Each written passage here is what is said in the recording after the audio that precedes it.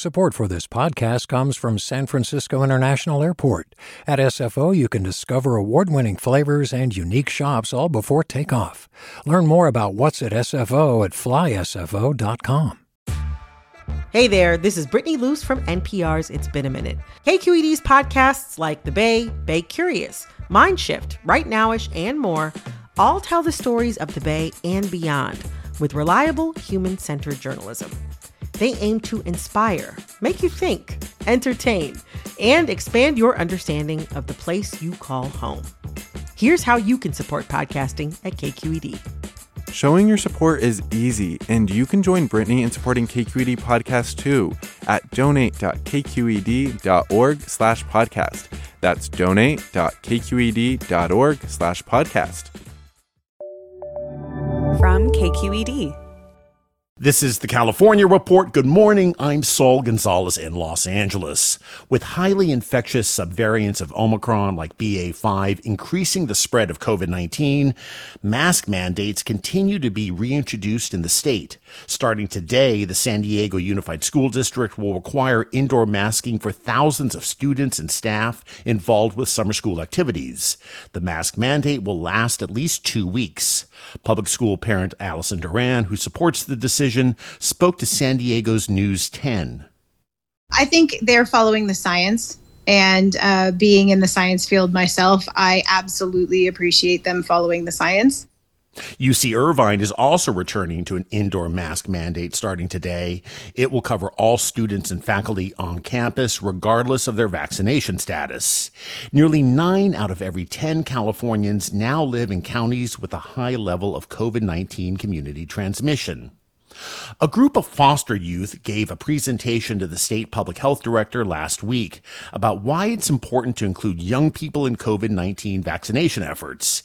KQED's Holly J. McDede reports. 18-year-old Marta Rivas Crespin participated in the summer internship program along with several other foster youth. Her English tutor passed away last year after getting COVID-19, and both experiences have fueled a budding interest in public health. I was super sad when I found out that she passed away. And for me, I learned that you need to take care of yourself more. And being wearing masks everywhere that you go, even if you're with your friends.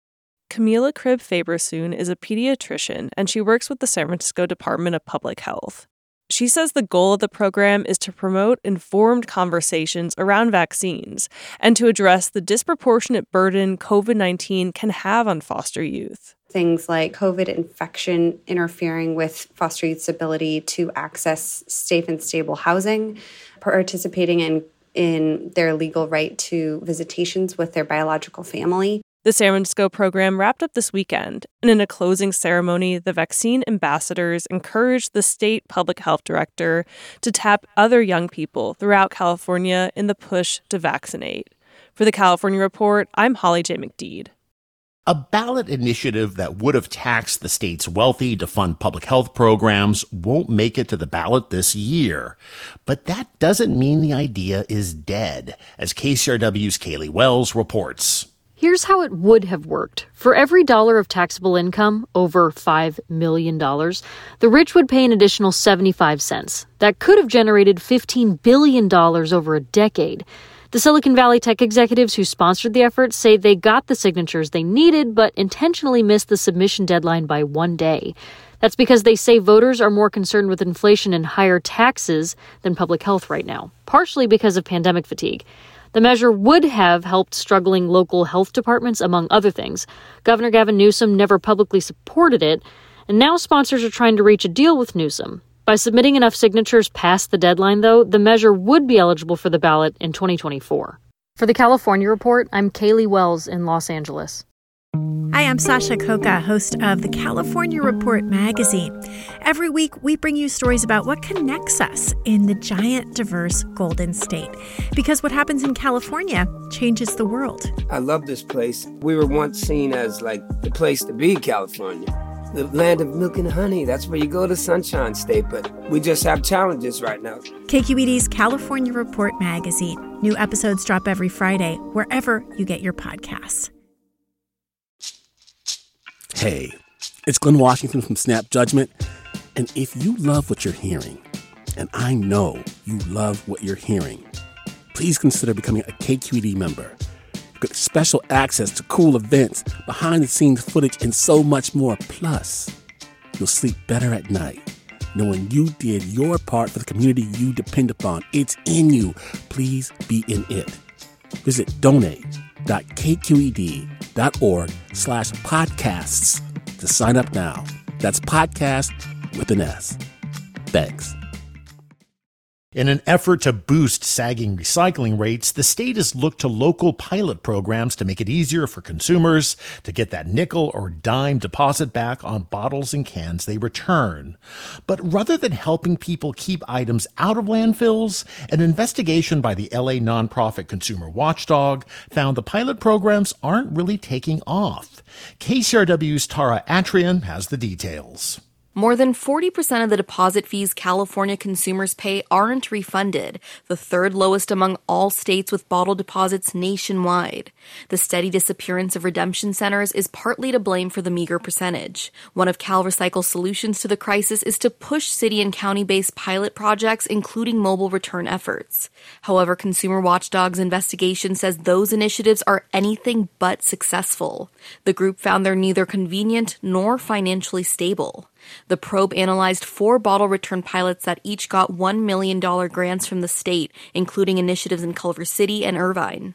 None of them are bringing enough recyclables to cover the operational costs of the pilot program itself, and most are less than convenient for people to use to redeem their deposit. As a fix, Consumer Watchdog proposes systematic reform of the entire bottle deposit program, including tapping into supermarkets and beverage makers to refund those nickels and dimes. For the California Report, I'm Tara Atrian in Los Angeles. As more states pass restrictions on abortions, California wants to be a sanctuary state for people seeking to end their pregnancies. But thousands arriving annually from out of state for reproductive services could put a strain on California abortion providers.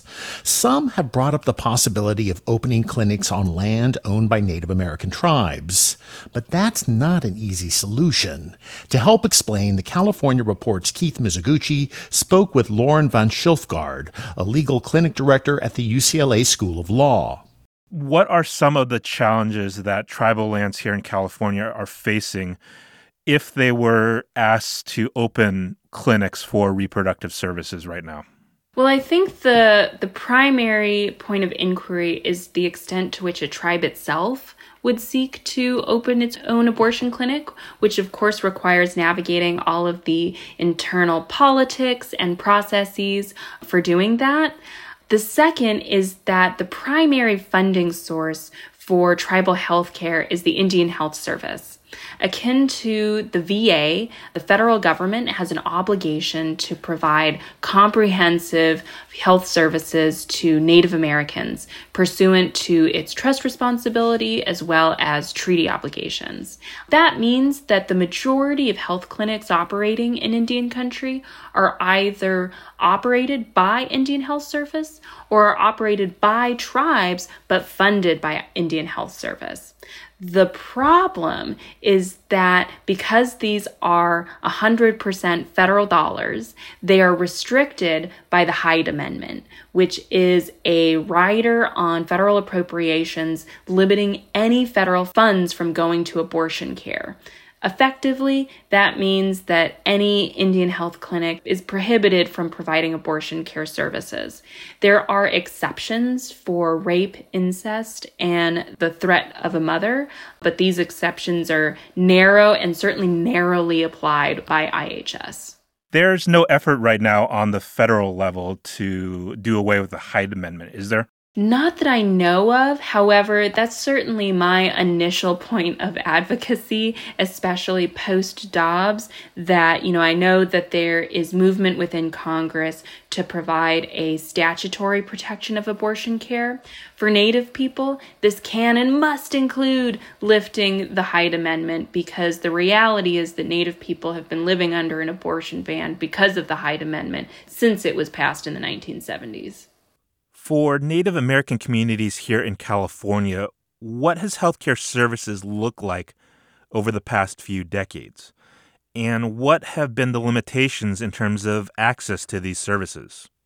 It's hard to generalize across states, especially a state like California. There are 574 federally recognized tribes in the country, and 109 of them are just here in the state of California. And so the diversity across California makes it hard to generalize, coupled with the large urban population of both California natives, but also members of other tribes that live here in California. That being said, Indian Health Service has been accused anecdotally of being grossly underfunded. This was finally investigated through a series of governmental accountability reports over the last decade. And they looked at various ways in which the funding streams come into IHS. A really useful analysis they did compared the funding going to IHS compared to the VA and Medicare, and looked at a per patient cost analysis. Compared to those two entities, the amount of dollars that goes to every Native patient is about 1/5 compared to VA patients and Medicare patients. That was the California Report's Keith Mizuguchi speaking with Lauren Van Schilfgaard with UCLA School of Law. Why, yes, you are seeing a lot more electric vehicles out on the roads. New sales numbers are out showing Americans are buying EVs at record levels, and they'd actually be buying a lot more if it weren't for supply chain problems affecting the availability of vehicles. California, perhaps not surprisingly, is leading the electric vehicle buying spree. I met up recently with EV industry analyst Lauren McDonald to talk about California's growing embrace of battery-powered cars and the opportunities and challenges ahead. California is in a complete another category. Last year, as an example, more than 1 out of 10 of every new vehicles purchased was electric vehicle.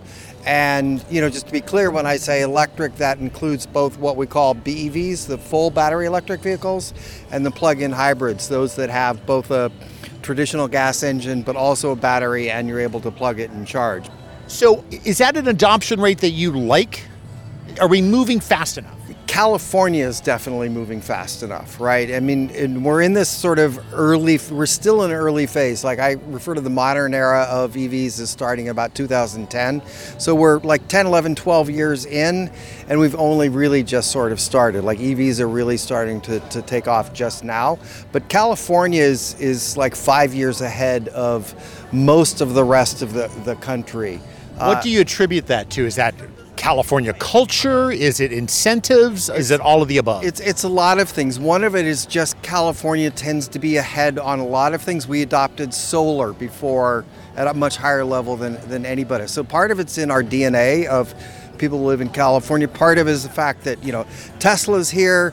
A big part of it is gas prices. California has always had higher gas prices, so people in California are used to being aware of the cost to drive a gas car and alternatives to the gas engines. And plus, we do have good incentives. The state, there's multiple programs behind it. We're ahead on charging. So it's multiple factors. What's the not so great news about California and EV adoption? I think part of it is really the charging infrastructure. We're putting a lot of money into the charging infrastructure, but I think a lot of it is going into what we call the DC fast charging. So those really fast chargers that you need when you go on long road trips, like between Northern and Southern California. But really about half of the people in the state live in apartments, condos, or homes where they don't have access to conveniently charge, just plugging it at home every night and waking up in the morning with a full battery. And I think we're not putting enough investment and infrastructure and policy behind solving that. So that limits the growth of the market. We really need to solve for those people who just can't pull into the driveway, plug in, and wake up with a full battery. Again, that's electric vehicle industry analyst Lauren McDonald. And finally, new stamps honoring mariachis have been released by the U.S. Postal Service. They're the creation of artist Rafael Lopez, who lives and works in both San Diego and Mexico. Each stamp features a performer dressed in traditional mariachi attire called a traje de charro and playing one of 5 instruments. The origins of mariachi music are unclear, but the consensus is that it began in the 18th century in western Mexico, where itinerant musicians made their living traveling from village to perform. Artist Lopez describes the effect of mariachi music as magical, leaving people in a festive mood and turning strangers into friends. I can attest to that. The mariachi stamps are being issued as forever stamps, which means they are always equal to whatever it costs to mail a letter. And that, listeners, is the California Report for today, Monday, July 18th. We're a production of KQED Public Radio. I'm your host, Saul Gonzalez. Thanks so much for listening, and have a great day. Support for the California Report comes from the Wesley Foundation, investing in California's underserved youth. Paint Care, now with 834 drop-off sites in California where households and businesses can recycle their leftover paint. More at paintcare.org. And Eric and Wendy Schmidt through the Schmidt Family Foundation, working together to create a just world where all people have access to renewable energy, clean air and water, and healthy food. On the web at theschmidt.org. Do you love learning about the San Francisco Bay Area? Its history, its people, its unique blend of cultures? Then you should check out the Bay Curious book. I'm Katrina Schwartz, editor and producer on the Bay Curious podcast, and I'm here to let you know that for the month of May, we've worked out a sweet deal for KQED podcast listeners. Right now, you can get the Bay Curious ebook for $1.99. That's right, $1.99. Just search for Bay Curious wherever you get your ebooks, or find a link in our show notes. This offer does expire at the end of the month, though, so you'll want to act on it fast. Happy reading!